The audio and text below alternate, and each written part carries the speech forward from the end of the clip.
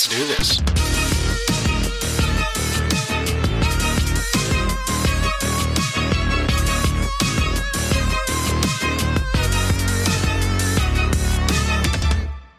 All right, well, welcome to the Tinfoil Terrarium. Yeah, sorry for the ridiculously long absence for all 15 of our listeners, including us. Nobody looks at the date. We'll just pretend like it never happened. Yeah, well, happy day after May Day for the people who are actually. Did you work? Assuming this gets posted the day after May Day. Speaking of which, have you ever had a May Day on May Day? I don't know, and honestly, I don't remember the topic coming up on May Day because I don't generally think about May Day as a thing to remember. It came up yesterday. I was like reading something. I was like, oh yeah, that's what May 1st is. I've had the good fortune to not ever work on a May Day except for, going into May Day rather than I don't even working on the whole day. I don't even think there's anything significant about it other than the name. I don't think it's ever stood out as like a day where you get a bunch of cases. So it is some kind of like it's like a workers' rights holiday. So it could mean more people in the water, huh? Right. Yeah, that makes sense. In classic union fashion, more people in the water. But right. Them union guys. To sort of make up for our absence here, we picked a topic that was maybe a little bit more than we could probably chew on. Yup. And then still forthcoming though. Right. It is coming, but just didn't work out for this particular episode. And then we both got sick, and then we both got super busy, and then I got sick again. Yay. So for this installment, we're just going to talk a bit about ourselves, introduce ourselves, because I know we've been super vague about who we are. What's in the box? And talk about some of our own personal experiences and how we kind of got interested in the paranormal overall. So did you want to start with that?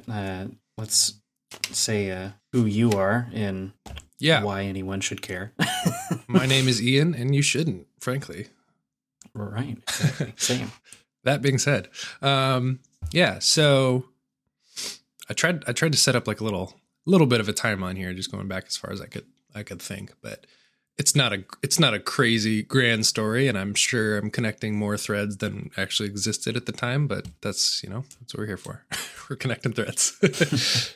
I would say probably the first thing that this wasn't like directly related to the paranormal, but it's the sort of thing that gets you thinking about stuff outside of your daily experience in reality. And for me, that was just night terrors. It's something I've consistently experienced, and it's usually things manifest in the same way. So for me, that's psychologically based. There's probably some reason why I have similar night terrors and have for as long as I can remember. But distinctly, it was at a time period where there were kind of some other weird things going on around our family.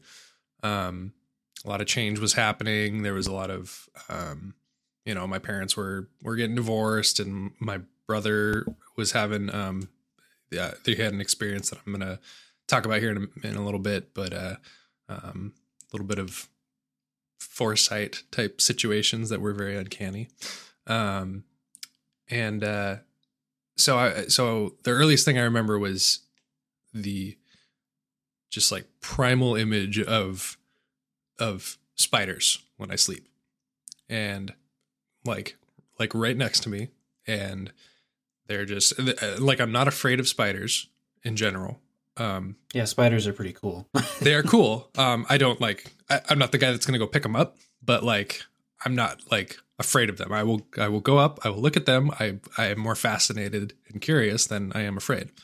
Snakes, fuck those guys. I don't know why I don't dream about those, but those guys are terrifying. Spiders I'm cool with. But for some reason,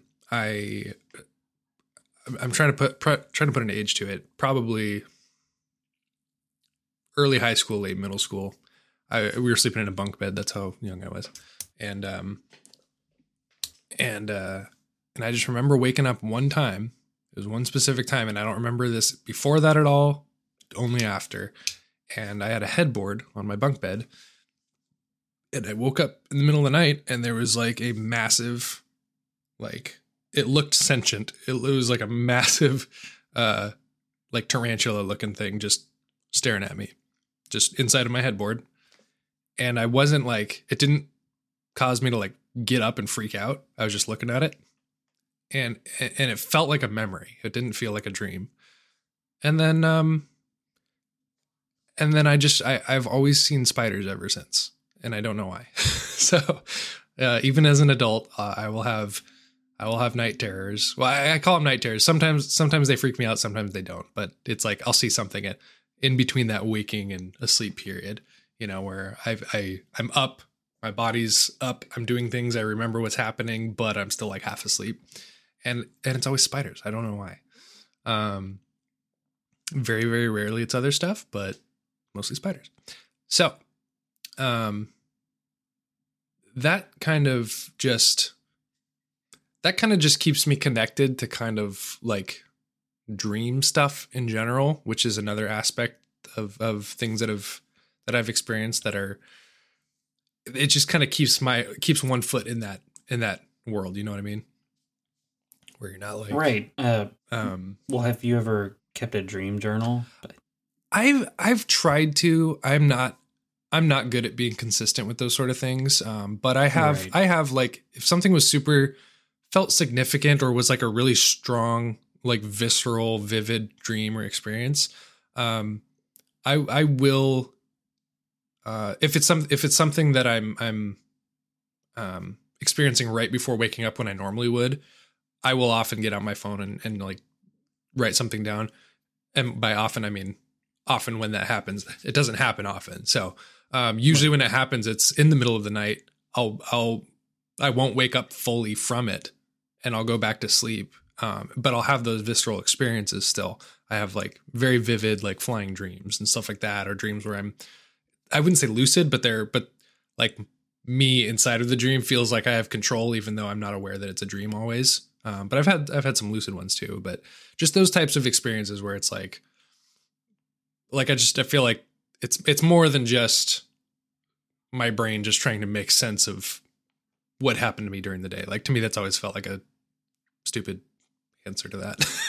I feel like there's more to what's going on in dreams. But yeah, that's like the earliest kind of experiences of not waking reality that makes me think of reality in different terms, I guess.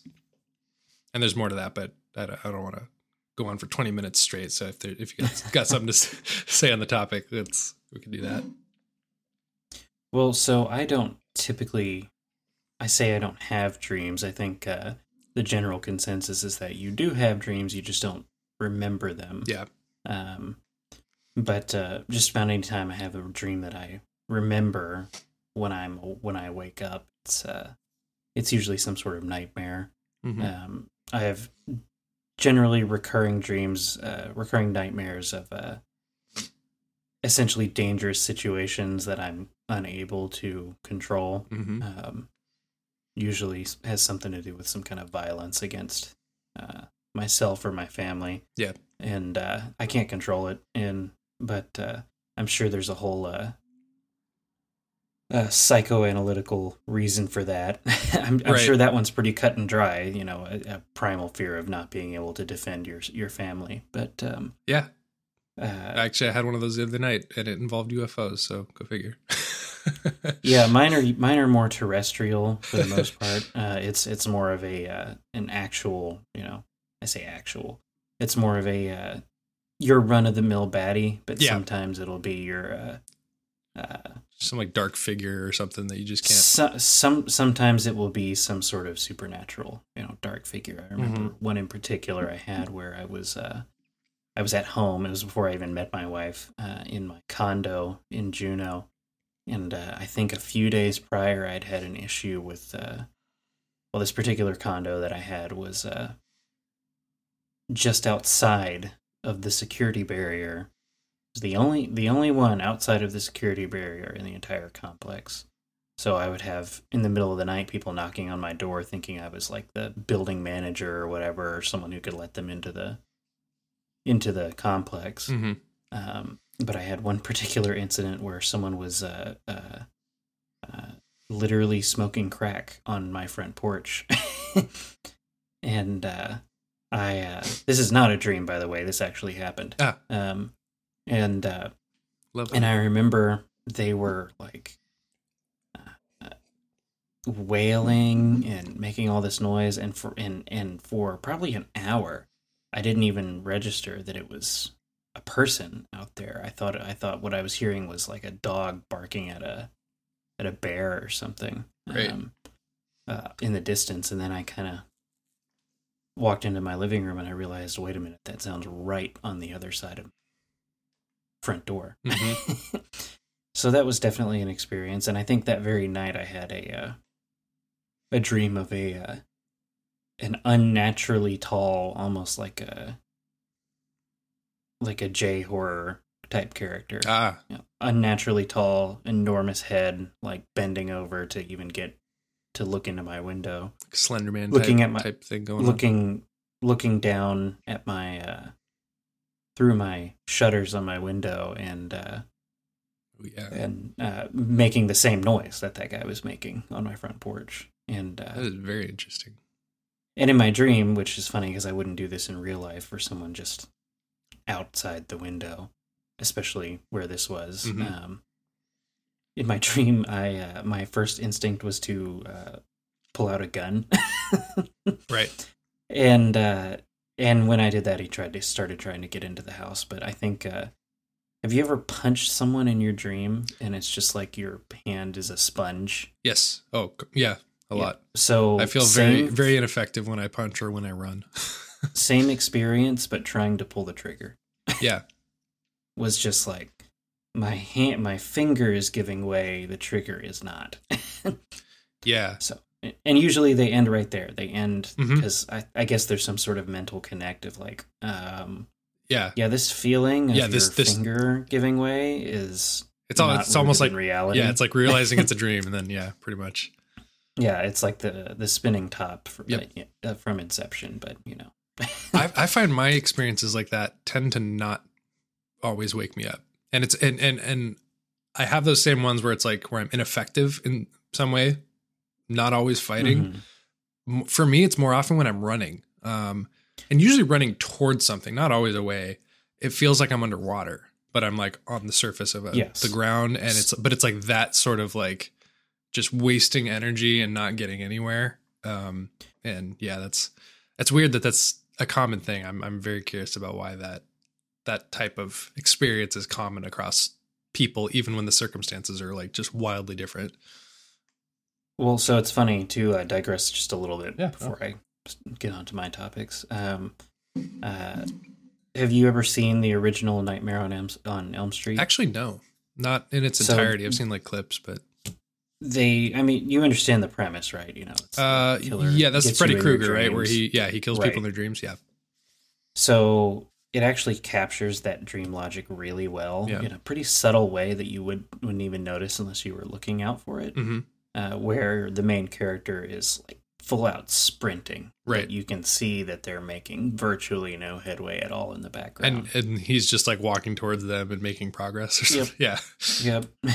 Yeah, that's subtle, but that's a good indicator. I mean, so it's interesting to me because dreams, like other than just specific dreams, like our brain, it already has the capacity to like block things out, like memories and experiences and things like that. So I've always been curious, and this is kind of where it gets into the realm of paranormal, I suppose, or whatever you want to call it. But I've always wondered, like, you know, whether that dream state is another reality that we're just kind of putting that our brain just functions that way, where it puts that mental block up where we don't we don't think of it as a memory or an experience that we had. We think of it as, oh, it's that other, I'm just having a dream. But the fact that our brain is capable of blocking things out or warping things or changing them easily so that it doesn't affect us in our waking present. I've always wondered whether that wall was literally just a wall and we're existing in some other reality when we sleep. And that's not a new idea at all, for sure. But No. it's something that I think a lot of people, having not been exposed to that idea, have that kind of thought at some point where it's like, well, why can't that be real? Why can't that be some real place that exists? And I'm just, there's just a veil there, Well, have you ever had what I call a preemptive dream? Where preemptive. You have a dream of relatively mundane events, Mm-hmm. and then like 2 months later in your waking life, you realize that those exact events are playing out in the same way. Not when I'm asleep. I don't have dreams about that. I have had a lot of premonitions, waking premonitions. My little brother, however, has had those, and that's something I was alluding to before. Around that same time where I was having those night terror, or at least the same period of my life. I don't know if it was in that exact same time period. We were living in the same room. That's that's how I categorize it. Well, I have those pretty often. Oh, really? Oh, yeah. So I'd say the ones that I remember are either nightmares, as I mentioned before, mm-hmm. or dreams of events that eventually come to fruition, and almost in the exact way that they happened in the dream. Mm-hmm. So my little brother had one, pretty significant. Kind of everybody's aware of it. He had a dream about 9/11 before it happened. Where he was on one of the planes, flying towards an urban area, and it wasn't the Pentagon, but it was a big city like New York, and it was a tall building, and everyone was terrified, and they ran into the building. He was like 8 years old, maybe, when he had this dream. Freaked him the fuck out. He immediately got my dad and told him about the dream, and then like a week later, 9/11 happened. So. Wow. Yeah. So that, like, that one always sticks out to me as okay. Dreams are more than we think they are. They just are. I mean, either they always are, or they sometimes are. But either way, there's more to it that is connected to what's happening now in what we call reality, And to me, trying to say that things are a certain way in terms of psychology or relegating things to, oh, it's just this because our brain works this way. It's like trying to draw something on a pencil with that same pencil. You know what I mean? It's like how do you describe the objectively something that you are subjectively a part of? Well, I've always been skeptical of this one-size-fits-all answer when it comes to psychology, mm-hmm. even medical science, in a lot of ways. Of like, oh, yep, that's how it works. Like, well, I think you're boiling it down a little bit too much. Maybe. Well, and to give credit, I'm not aware of all of the science all the time, or how they reach those conclusions, right, or the types of experiments they run to get that bias out of the equation. And I'm sure it's possible in a lot of circumstances. I mean, obviously it's possible in the physical world with pretty much everything. But when it comes to consciousness and reality and dreams and stuff like that, we're working on our best guesses. Right, we can understand the science that, yes, there's electricity happening in there, but that's like saying you can see a car going to a specific location. You have no clue what that person's intent is, but yes, you can see that there's a car going there, There's no understanding the inherentness of it without knowing more of what's inside of that vehicle, so to speak. So that's how I feel about it, at least. But just having experienced, or not experienced, but like having seen those experiences take place for other people, and especially that always sticks out for me because he wasn't he wasn't grown up. He didn't know everything about everything. And it was just this absolutely inexplicable thing that happened and then took place in real life, in a way that affected everybody. So, yeah. Well, so I'm Jordan, for anyone that wants to know.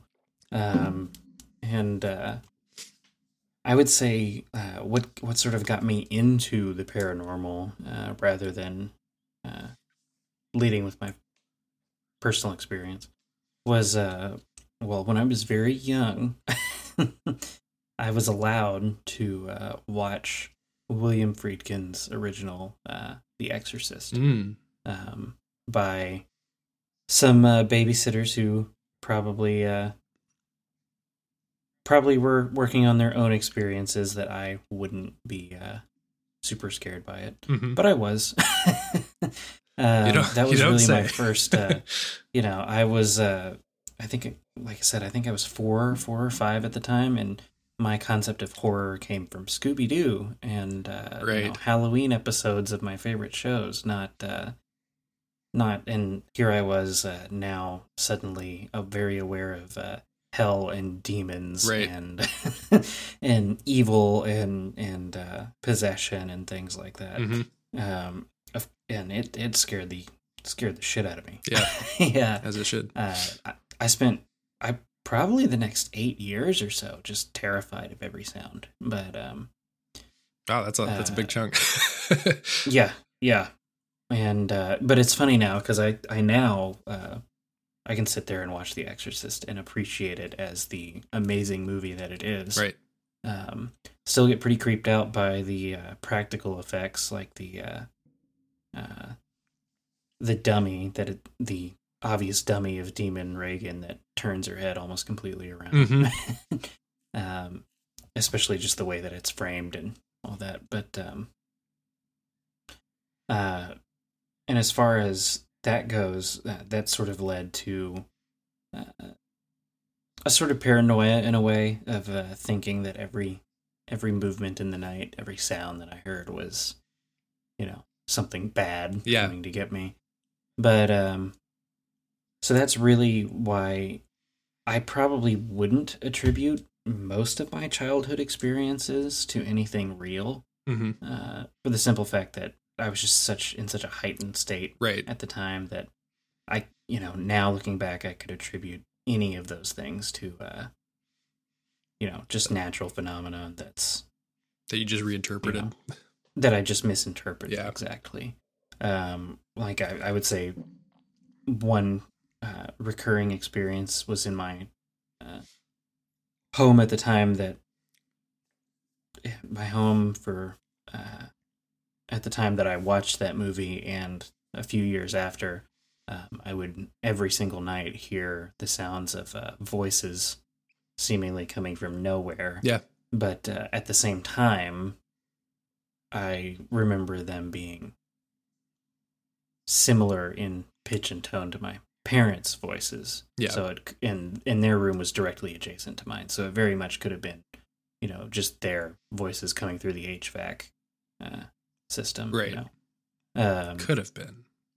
It could have been paranormal. But my mom actually, I asked her if anything in particular had happened to me that I might not remember, and she relates a story of hearing me talking in the middle of the night, coming inside my bedroom to see me standing inches from the wall pointing at it. Yeah. And she says that she swears I was having a conversation with a woman right before she came in. Like she heard the woman?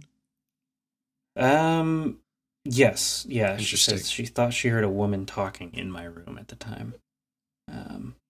So that's terrifying. That is terrifying. I don't remember that at all.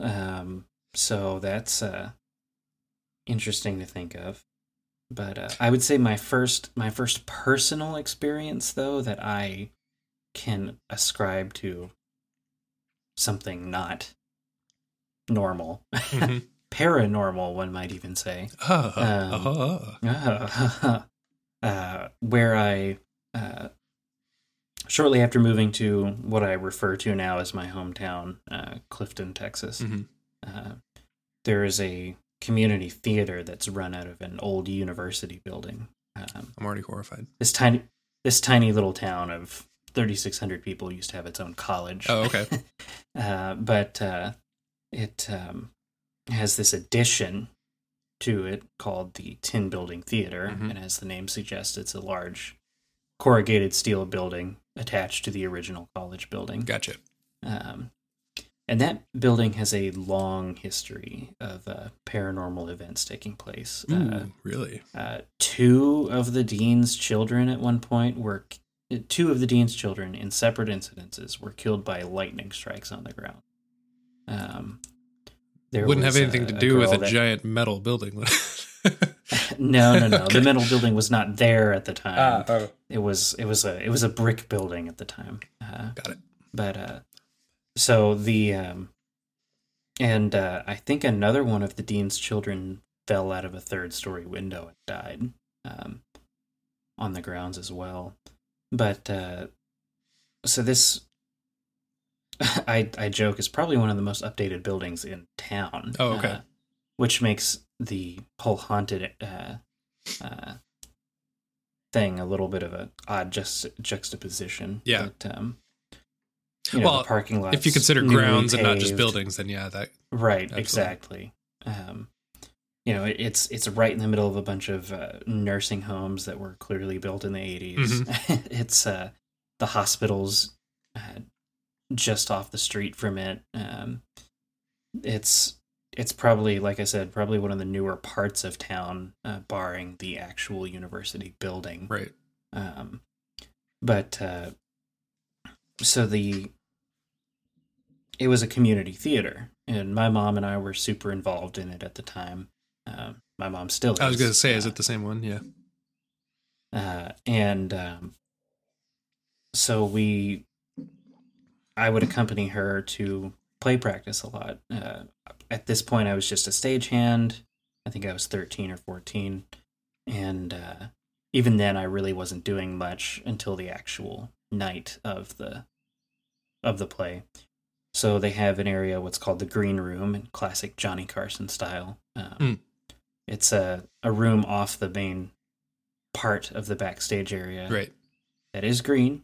Oh, nice. And took it too far. It's a place where, it's kind of like a lounge in a way. Yeah. You sit back there, there's couches, coffee tables, there's just a big table in the center. It's where you do all your line readings before you actually start doing the on-stage blocking and things like that. But I was sitting back there, I don't know, reading, doing some homework, probably not doing homework. I was terrible at actually doing my homework. But I was sitting back there for some reason, doing something. And I kept hearing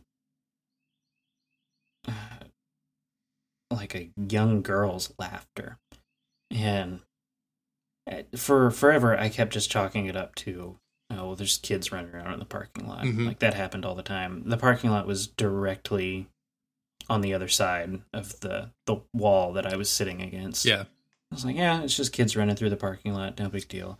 But I just kept hearing it, and it kept getting louder and more recognizable in a way. And so I poked my head out of the door to see, these kids must be like right up against the building. And poked my head out the door to find that there was nobody there. Right. And I thought, well, that's odd. Maybe I just missed them. Maybe they ran off or something. But I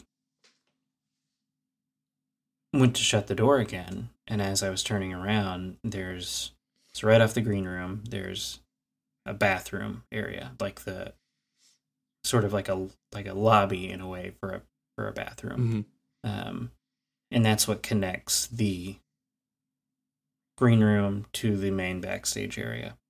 And usually the lights were off back there because, it connects directly to backstage. You keep the lights off most of the time. Yeah.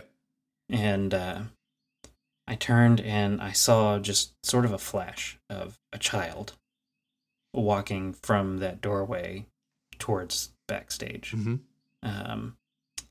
I was the only quote unquote child on set that particular day. None of the other actors had brought their kids or anything, and I was, I was 14. I wasn't exactly, the size of a 7-year-old. Yeah. And I thought, I think it took me a second to register what I had just seen, because I think I sat back down, and then it just struck me all at once that there are no children on this set today. And then I started hearing the laughter again. So I investigated, got up, and so I wish I could say I was that brave, but no, I did not. In fact, I ran through the same area that the quote unquote child had gone through, because, well, that was how I would get backstage to where other people were. Yeah. I was like, yeah, well, I guess I'm just gonna have to brave running past this possible ghost or whatever it is. And I kind of kept it under my hat for a few days, and then there was or a few months, more like, and then the play ended. We were having a party after the last performance, and I don't know what coaxed it out of me. Probably some sort of conversation about ghosts or something. But I actually brought it up to my mom and a couple of the other people who were there, and they all said, "Oh yeah, that's the dean's daughter." No. They had all claimed to have seen her or heard her at some point. And they mentioned that she was pretty well known for pranks. So her laughter could very well have been her way of signaling that she was playing a joke on me. The dean's daughter, I'm assuming, being a dead person. Yes. Okay. Yeah. Yes. This place is no longer a college. Right. It has not been a college since, I think, the probably early 70s. Oh damn. And I am not a person who was 14 in the early 70s. So that we know of. I don't know. You got kind of an old soul, so. Yeah. Well, I've got the Benjamin Button syndrome going on. There you go. But so. Evidently, I had gotten off pretty light, just having some sort of ventriloquism act played on me. Right. But other people had mentioned that they had seen her just before all of the lights went off, while they were on top of ladders working on sets by themselves.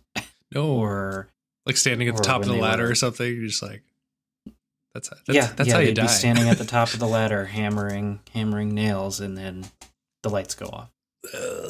And the only light switch they could access was probably a good 50 feet away at that point.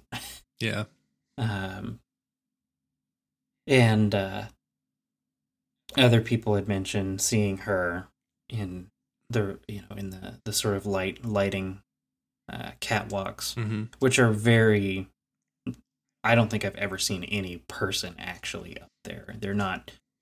This isn't a big theater, it's the catwalks. They're very much you get up there because you need to work on stuff sort of deal. Not you go up there to direct a spotlight any kind. So right. Other people had experienced similar things, and at that point I was never truly comfortable in that building again. It also doesn't help that it's it's a community theater, so it's full of mannequins and dress forms and right and makeup test dummy, like the heads, dummies. Yeah, like the heads. But have you ever seen those? Have you seen those like 60s style? I'm sure I have. I can't picture mounts, it though. The ones with the horrifically uncanny valley faces. Ugh. Yeah, well, there was a couple of those in the makeup room. That, yeah, let's just say as a child, I was never truly comfortable back there again by myself. Yeah. So I was after that. I pretty much forced a friend of mine to stay with me that whole time. But those are the sort of things where if I had that experience as a child, I'm like, I'm almost upset that I don't have those types of experiences as an adult, because I feel like I would be more curious, knowing what I know now, or knowing what I think I know now, and just having a different view on what what ghosts could even be. I feel like I would investigate it, or at least try to interact in some way, instead of having these horrifically traumatic experiences as a child that keep me away from it. Well, and so it's funny that you say that.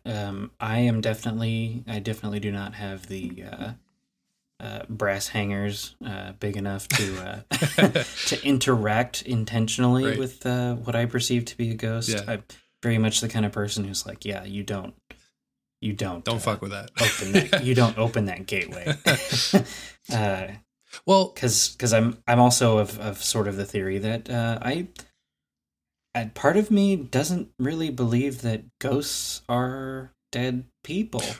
Well, there's that maybe they're you can never know exactly, but malevolent forces disguising themselves. Well, given some of the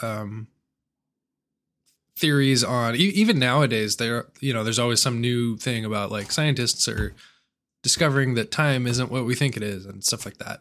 And that I'm ripping that as an example from 2 days ago that I saw. But to me, I'm in some circumstances, I'm a proponent of the theory that sometimes these interactions where, especially where the behavior of whatever entity is reflective of that person's actions in life in some way. I feel like there's that kind of echo idea where it's almost like a residual, energy, exactly, sort of. Almost not just energy, but just it's almost as if you're kind of seeing a quick window through time, or maybe it's not a ghost, but you're kind of experiencing now what they are experiencing now 40 years ago or something, where you're just kind of seeing through a veil, where maybe it's not a dead person, now they're dead, but maybe what you're seeing is them experiencing it at the moment, what they were doing at the time, where you're kind of, you see that foggy window back through time or something. And I think, that could also be, that could help explain some sort of things where people have immediate premonitions of doppelgangers before somebody walks in the room or something, where there's that, time isn't running the way we think it is sort of thing, rather than, just thinking of now as the only real thing that's happening. You know what I mean? Does that make sense? Yeah, no, I know what you mean. As if, you're peering into something that did happen. Right. But it, whether it's an echo or whether you're, person. For them, it's happening now. And for you, it's happening now, but 40 years apart, where maybe kind of in their reality, you're a ghost. Yeah, exactly. And like the others. Yeah. Well, especially when there's, where you have locations that have been there for a long, long time, and people who have been in them for many years, and had, especially people who had routines and things like that. And, like a child going to a theater and always playing pranks or always running around doing the same things, you'd have a better chance of seeing something like that happen if that was the case. Because I like to think of time almost as linear, but like a coil. So like a line that's overlaying on top of itself, so that in the same space on that line, there might be other events going straight down into the past where you could, you're overlaid on top of each other rather than linear in one direction for eternity, and that's not a new idea. I think, I feel like I didn't come up with that. But in terms of that's like a way to represent it, physically, but whether that's the case or not, who knows? But, well, then I certainly don't envy the person who sees my residual energy playing with a crutch in that same theater, acting like I'm some kind of a decrepit zombie. They might. They fucking around. might. That's what I'm saying. You know, who knows if the things that we're doing right now in the spaces that we inhabit aren't going to be perceived at some point, because we don't know exactly how time works or what it even is. It's, you know, some people say it's just, oh, we came up with a way to measure things, but obviously it's not consistent in all of time and space. It doesn't work the exact same way. I mean, it has inherent rules, obviously, but it's not the exact same everywhere you go. And so how little we know about it leads me to that as a potential option, especially when you're seeing not entities that are not representative of a person, but like, you know, actual ghosts of people, you know, people seeing like the white lady or whatever, you know, in a place where a woman lived 300 years ago that's documented, you know, and she's walking the halls or something. And that could literally be you seeing her walking the halls in her own time. So that's how I see it, which is why it makes me more curious than afraid, because if you think of it in that term, it might not even be what we think it is. Well, you can be curious all you want. Oh, sure. If I see some shit like that, I'm running. I feel like if I was in the moment, I probably would, but I probably would run. Because it's so uncanny. It's so I love using this example, but it just captures that idea so perfectly of, you know, a cat and a cucumber. It's so it is so different from what you expect to be occurring in that moment that you just leap out of your skin, whether it's something to be afraid of or not. Like it's your expectation versus reality, you know, and that's that. I think that's what that scares people the most. It kind of is adjacent to another thing that got me thinking in paranormal terms, and I feel like everybody has this thought at some point. Which is weird because I think a lot of people have had this thought before it was solidified as an idea, scientifically, but or psychologically, is that solipsism is, you know, if you think about reality and your place in it, and you have those kind of like deep internal self-reflections, I think everybody at some point feels that sense of solipsism. If you're familiar, I'm assuming, or you're going to have to explain to me what that is. is. Solipsism is the idea that it's that feeling that, well, you can never truly know what's in another person's mind except your own. Like, so there's no way to prove whether everything that you're seeing is happening in your mind or not, because your mind could just be making it up. And that's it. Right. Like, there's nothing you can be sure to exist outside of yourself. In rational terms. It's funny. I would say the most mundane everyday example I can think of that is you've probably had it. You and I know we're not colorblind because, well, we got accepted into the Coast Guard. Right. Yes. But when you are describing something to your wife, mm-hmm. and you go, "Oh yeah, no, that was purple," and she goes, "No, that was red." Right. Like, you know, it's really, if you think about it, it's based down to your own perception of what things are, and how you could have completely different perceptions of the exact same exactly thing. And that could be, you know, and that's if you think of it in terms of people are separate, independent beings. Absolutely, we can all have different, you know, what I see as the color green could be what I see as the color blue, but for you know what I mean. And there's I don't think there's a way to know exactly what the scope of that difference is, but I think science is getting to the point where they're starting to pick out like types of ways that could make sense. But I mean, rationally, it just makes sense as an option. And especially when you're dealing with something like the UAPs and like how it seems to be kind of based around your consciousness and the types of things that you perceive, while completely inexplicable, are kind of unique to you, even though there are commonalities. And so pairing that with like all these different types of experiences that people can have and report, like you can never truly know exactly anything outside of your own experience. Anything that's outside of your own experience could be an invention of your own mind. And so that's pretty much the point of what solipsism is. It's kind of that VR theory. Like, is this all a simulation and it's just me, you know? And then people who deal with like, you know, extreme synchronicities and premonitions and things like that, they get to the point where they're like, I could literally, my brain could just be making this all up and for me and making it all line up because there is nothing else. It's just me. And it's kind of a depressing thing where people who get it can turn into a disorder basically. Yeah, I didn't expect to have an existential crisis on this episode. Yeah, well, hey, that's I'm just trying to explain why the kind of thinking that got me thinking into the paranormal.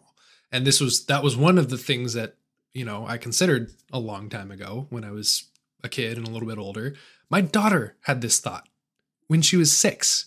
And you heard how articulate she is when I was playing that recording for you, which I forgot to talk about. Well, you know, we have time. She literally like caused an existential crisis in me because it reminded me of all these things that I had already like gone through and resolved within myself. And she literally was like 6 years old, said, how do I know that any of this is real? Like if I'm in a dream, she's like, if I'm in a dream, I don't know I'm dreaming. So what if right now I'm dreaming and I just don't know it? And I'm like, fucking get out of here. Like, go away. Yeah, go eat your Teddy Grahams, little girl. That's literally, it was like in the morning before school. And she was just like, and she explained it so well. And her logic was like, my logic as an adult, like I still don't know. And there you go. So it's not unique to me, you know, assuming that I'm not the only person that exists in reality. It's those sort of common experiences that people have. Like that's the weirdest thing to me is like people can say, oh, that's just, you know, you're having that thought because other people have communicated that. And, you know, you probably just heard that somewhere and your brain latched onto it. Somewhere. How do you explain a freaking 6-year-old who watches little Einsteins and that's it? Like coming up with that thought and having that as like, she was concerned about it. She was actually like, I really don't know. Like, how do I know if I'm dreaming right now? I just wouldn't. And I was like, I don't have an answer for you. I'm like, I was literally you might be right. I don't know either. So that's the sort of thing that tells me that there might be more to what's going on. And those are just affirmations that we don't have all the answers and we all live in the Matrix. And what we think is the answer might be just some representation of the answer. So yeah, that's kind of where I'm at with it. I wrote down some other notes here with I would just call these things that reinforced my interest once I'd had kind of these personal reflective experiences and thoughts and with all the stuff with the dreams, you know, all the things with growing up in church and you know, obviously all the types of end time and demonic stuff and watching movies about all that certainly informs like the entertainment aspect to me of these topics where you know, watching something like The Exorcist or the like the Conjuring series, all this media that feeds that sort of almost like a Catholic spirituality or like, you know, the sort of things where, you know, you got that good and evil thing and spiritual realm exists and this is what's happening in it. All that sort of stuff kind of like keeps me entertained with that and makes me think, oh yeah, okay, that could be what's going on. And so I keep that thread open for stuff like that. But for me, it goes beyond that. It especially with regards to like UAPs and Skinwalker, I would call those probably the bigger catalysts of me thinking of this in more objective terms. Yeah. Well, it's funny. Skinwalkers are definitely like oh geez. Is there one behind you outside, now? There's this. Please don't even say that. I said that, and there's like, as soon as I said it, there's this like low drone outside my house. But no, that's definitely been a huge interest of mine. And I used to be a park ranger, and that I don't think that that thought wouldn't enter my mind every now and again, and I'd find myself suddenly turning around on the trail, going back the way I came, or pushing through a little bit harder if I was closer to the other end. Right. But and especially when I worked in Huntsville, where you're surrounded by monstrosities of almost prehistoric examples of vegetation. These big palm fronds seeming to just stick out of the ground, and 90-foot tall pine trees that are like like some kind of forest guardian looming over you. But and just the things that happen in the woods. It's a place where people go to recreate, but it's also a place where people go to hide their bodies, bad deeds. Yeah.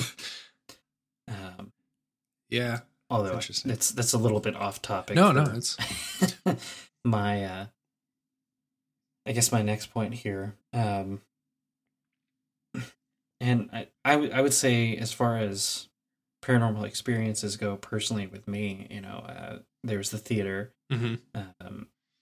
It really stands out to me, but I would say what really stands out in my mind is experiences I had on the cutter. Right. When I first got into the Coast Guard, which for those not in the know, a cutter is just the term that the U.S. Coast Guard gives to their ships. Big old boat. Yep, big old boat. Anything 65 feet or over is considered a cutter. I mentioned cutter. The shadow. I hardly know her. Oh, jeez. I mentioned the shadow people experiences that I had. In the engine room? In the JP5 pump room, actually. No, I did have them in the engine room as well, but the engine room is just this big ominous. You're talking about when the head was popping out, space. You kind of thought you saw someone peeking their head around the corner? Yeah, okay. Although I have a kind of a funny story about the engine room. When I was a break-in, and thank God I experienced this when I was a break-in, because I'd be terrified.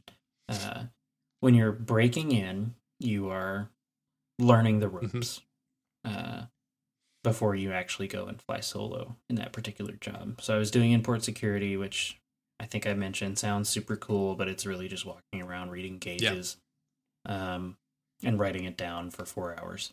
But we were in Florida at a certain naval station, docked up there, and I was a break-in doing my rounds with one of the senior guys, and I just heard this sound that if I heard that sound in the woods, I would be running. Oh man. It was this very ominous, like, screeching noise. And it seemed to not mechanical sounding, echo off of every surface in the engine room. And for anyone in the know, you probably know where I'm getting at. I'm at a military installation, and I hear an ominous screeching sound that is echoey. What happened is you left your dipstick somewhere you shouldn't have. Yeah. And now the resident ship's skinwalker is about to punish me for leaving my dipstick somewhere. But so I we investigate, because we can hear sort of the origin where it came from. It's this corner of the engine room, And we're thinking it's some kind of alarm going off. But he's an engineer. I'm not. So I asked him, have you ever heard anything like that before? He goes, no, I don't know. I have no idea what that was. So we go and we get to that corner and then we hear it again, but it appears to originate from a different part of the room now. Like, what the hell's going on? And we're both starting to get goosebumps. We're about to leave the engine room to go and just take a breather somewhere that's a little bit more open.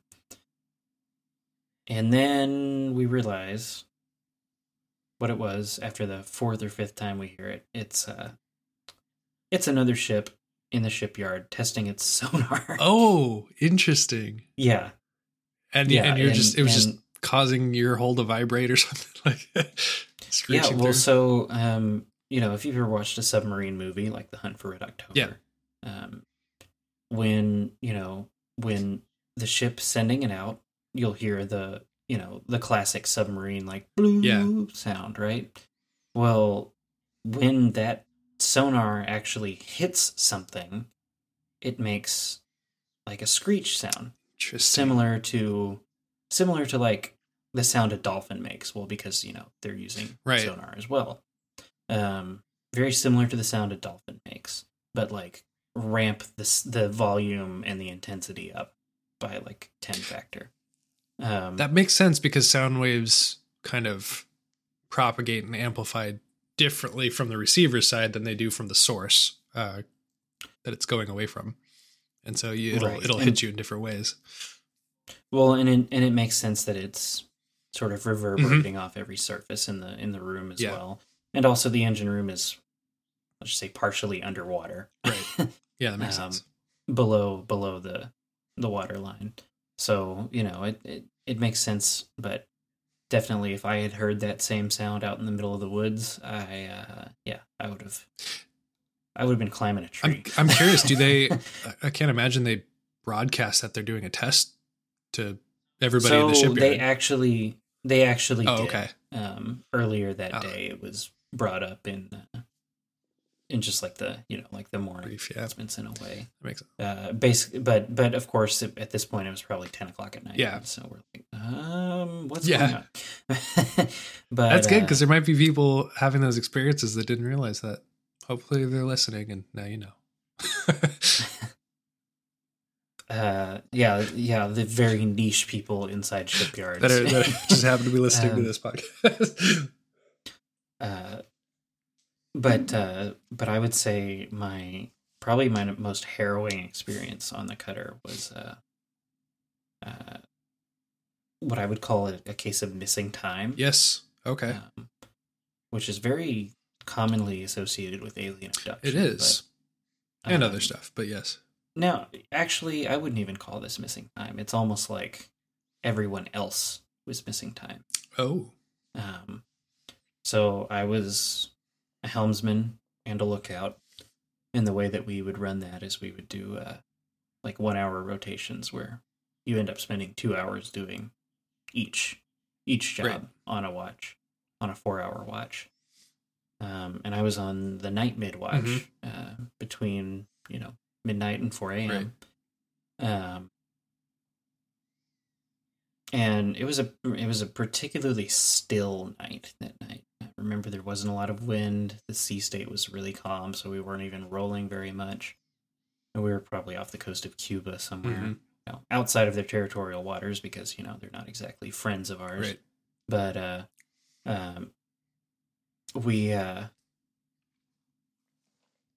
I was on the bridge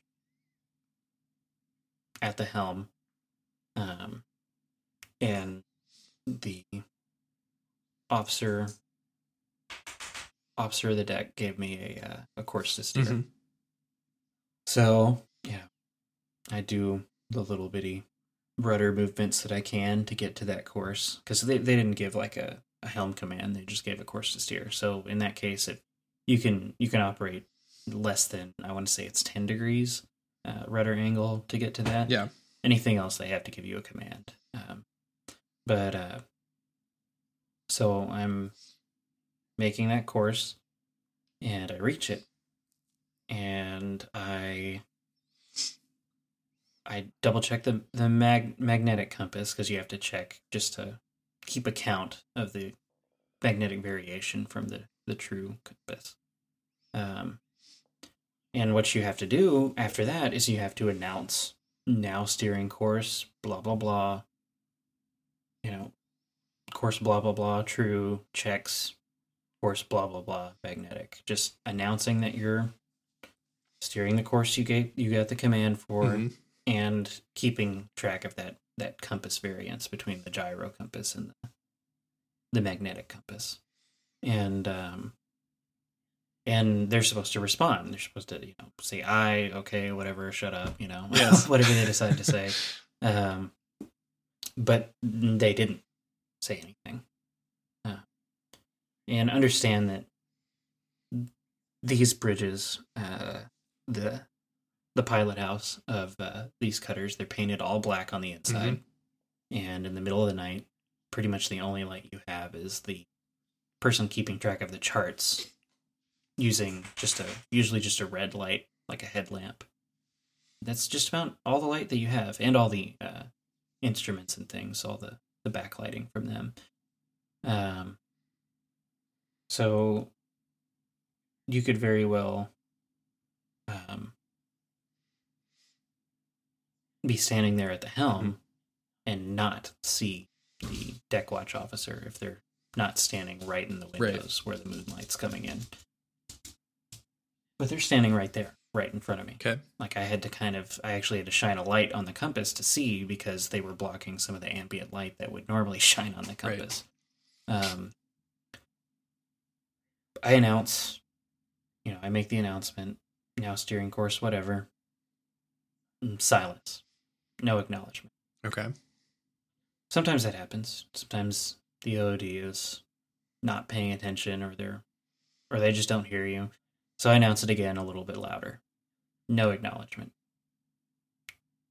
I turn to the quartermaster of the watch, the guy keeping track of the charts. Mm-hmm. He's off to my left on the chart table behind me. And I kind of turn to him,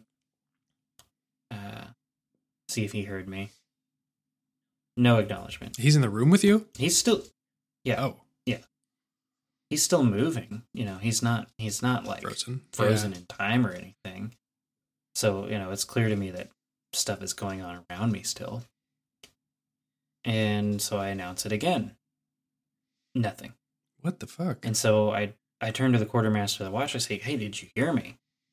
Nothing. Not even like a cursory glance in my direction. What the hell? And so I probably announced myself 4 or 5 times, trying to get this response that I'm supposed to get. That's basically the rule. If you don't get the response, then just keep doing it. It was a training moment. Yeah, I mean, maybe everyone was just screwing with me, but I can see the lookout out the window, and he hasn't moved at all. Clearly still present in the moment, mm-hmm. but hasn't made a single round at all. It's almost like everyone was stuck doing whatever, just what they happened to be doing in that moment. That is so weird. And finally, after doing it 5 or 6 times, it seems like noise sort of came back. It was already very quiet, but it seems like suddenly there was a lot more noise. Motion. There was like the sound of wind, the sound of whirring from the few electronic things that made noises. And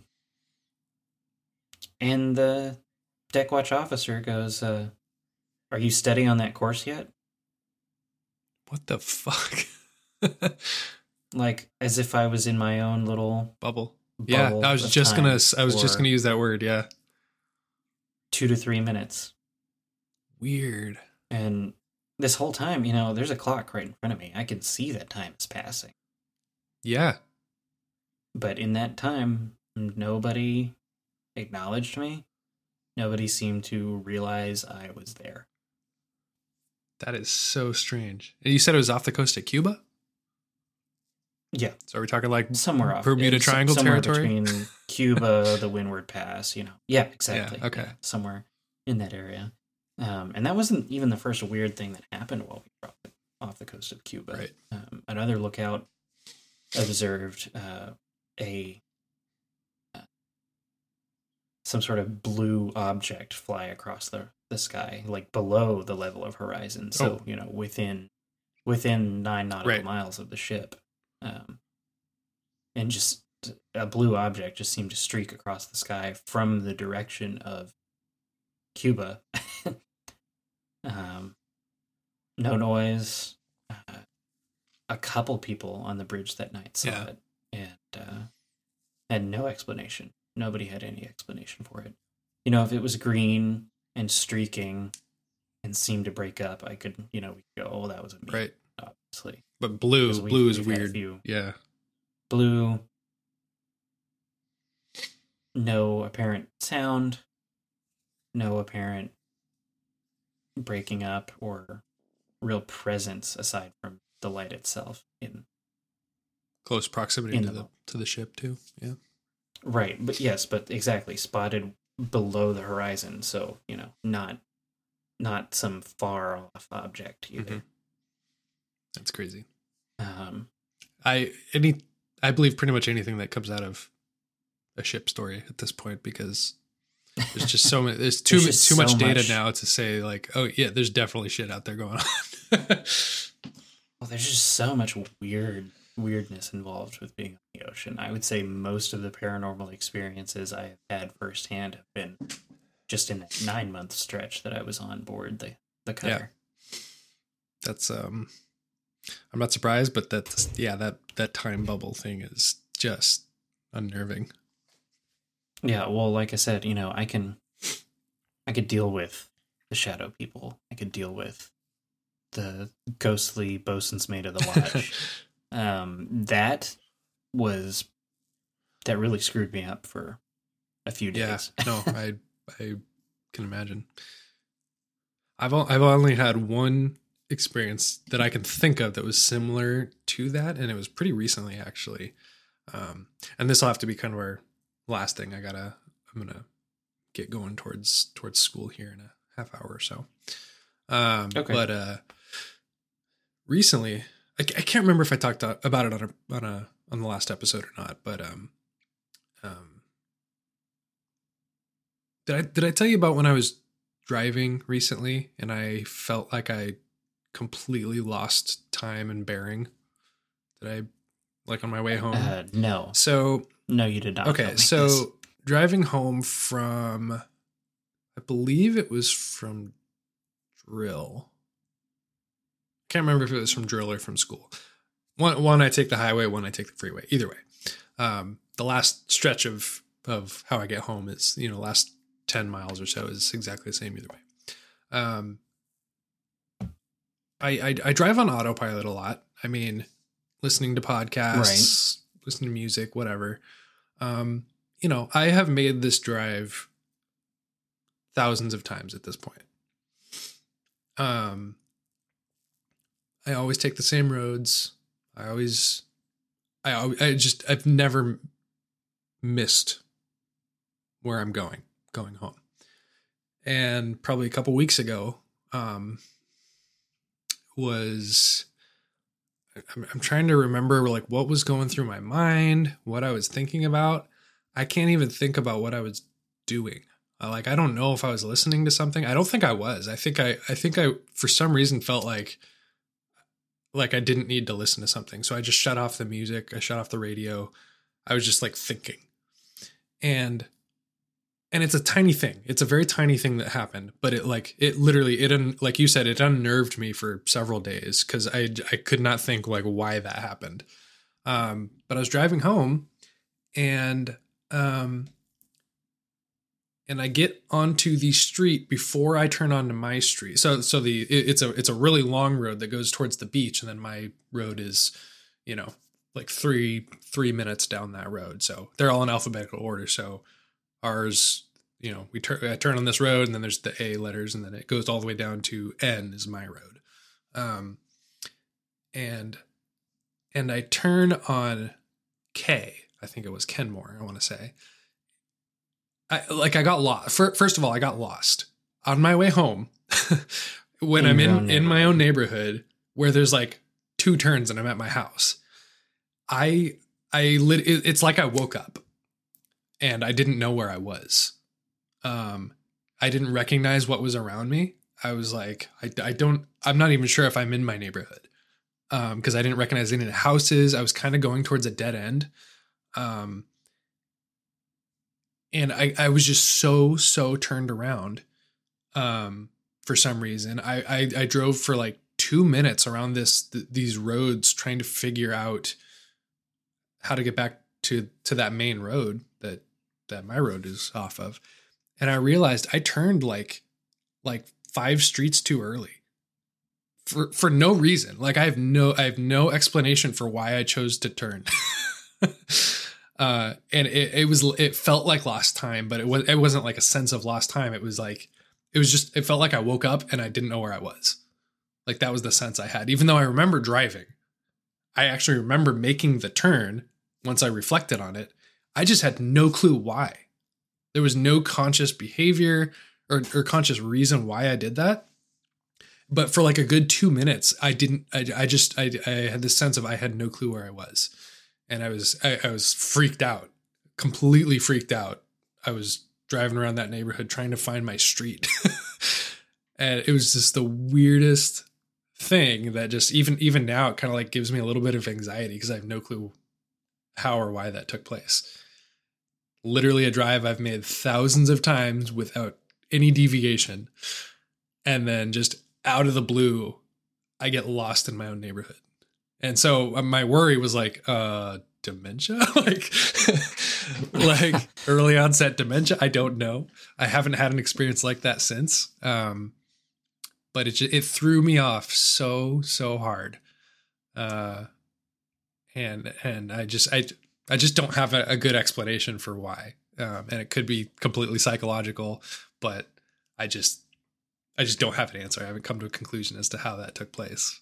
So I just figured that'd be a fun one to end on because I'm still looking for that. And it's just this weird thing where I'm like, is it something about that road? I don't know. Like, so now every time I drive, I always look down that road and I don't know why. I'm just like, what about that road made me need to turn on it? And there's nothing special about it. I've driven back down that road to drive around that neighborhood. I'm like, is there just subconsciously some reason why I felt like I needed to do that? Like, and I can't come up with an answer. So I'm just always like hyper aware of that road every time I drive by it because it just freaked me out. And it's not like a weird abandoned part of the neighborhood. It's there's just other houses. I mean, it's right. Just a perfectly normal. Yeah. And I'm just like, I just don't in your neighborhood. It's just this weird question in my brain. I'm just like, I don't know why that happened. And I'm just hyper aware of it. There you go. Yeah. Well, it's here's the too long didn't read of that entire podcast. Shit's weird. Yeah. Shit's weird. Well, and here we are. Well, I guess since you have to go and I do. It's almost 6 a.m. my time, man. I should be going to bed. Well, thanks for sharing your experiences. Yeah, you too. It was fun getting all that out. We definitely needed to get through that wall of not doing something. So yes, for sure. And hopefully we can have a slightly more consistent schedule in the future. Yeah, we'll try. I mean, life. Yeah, we'll try. It'll be hopefully at least it's a productive summer. I got all sorts of time. And now we didn't really talk about it, but at some point I do want to talk about my daughter's experience that I was telling you about. We can work that into a relevant episode. And definitely want to talk about our mutual experience. Yes. In another episode. Yeah, it'd be good to do maybe a full episode on like dreams and sleep related stuff and things like that. That'd be super cool. All right. Well, if you're still listening, thanks for coming. This has been the Tinfoil Terrarium, where all of your conspiratorial and paranormal thoughts come to grow in perfect humidity. Oh, dank. Dank paranormal experiences. There you go. All right. Well, goodbye, everyone.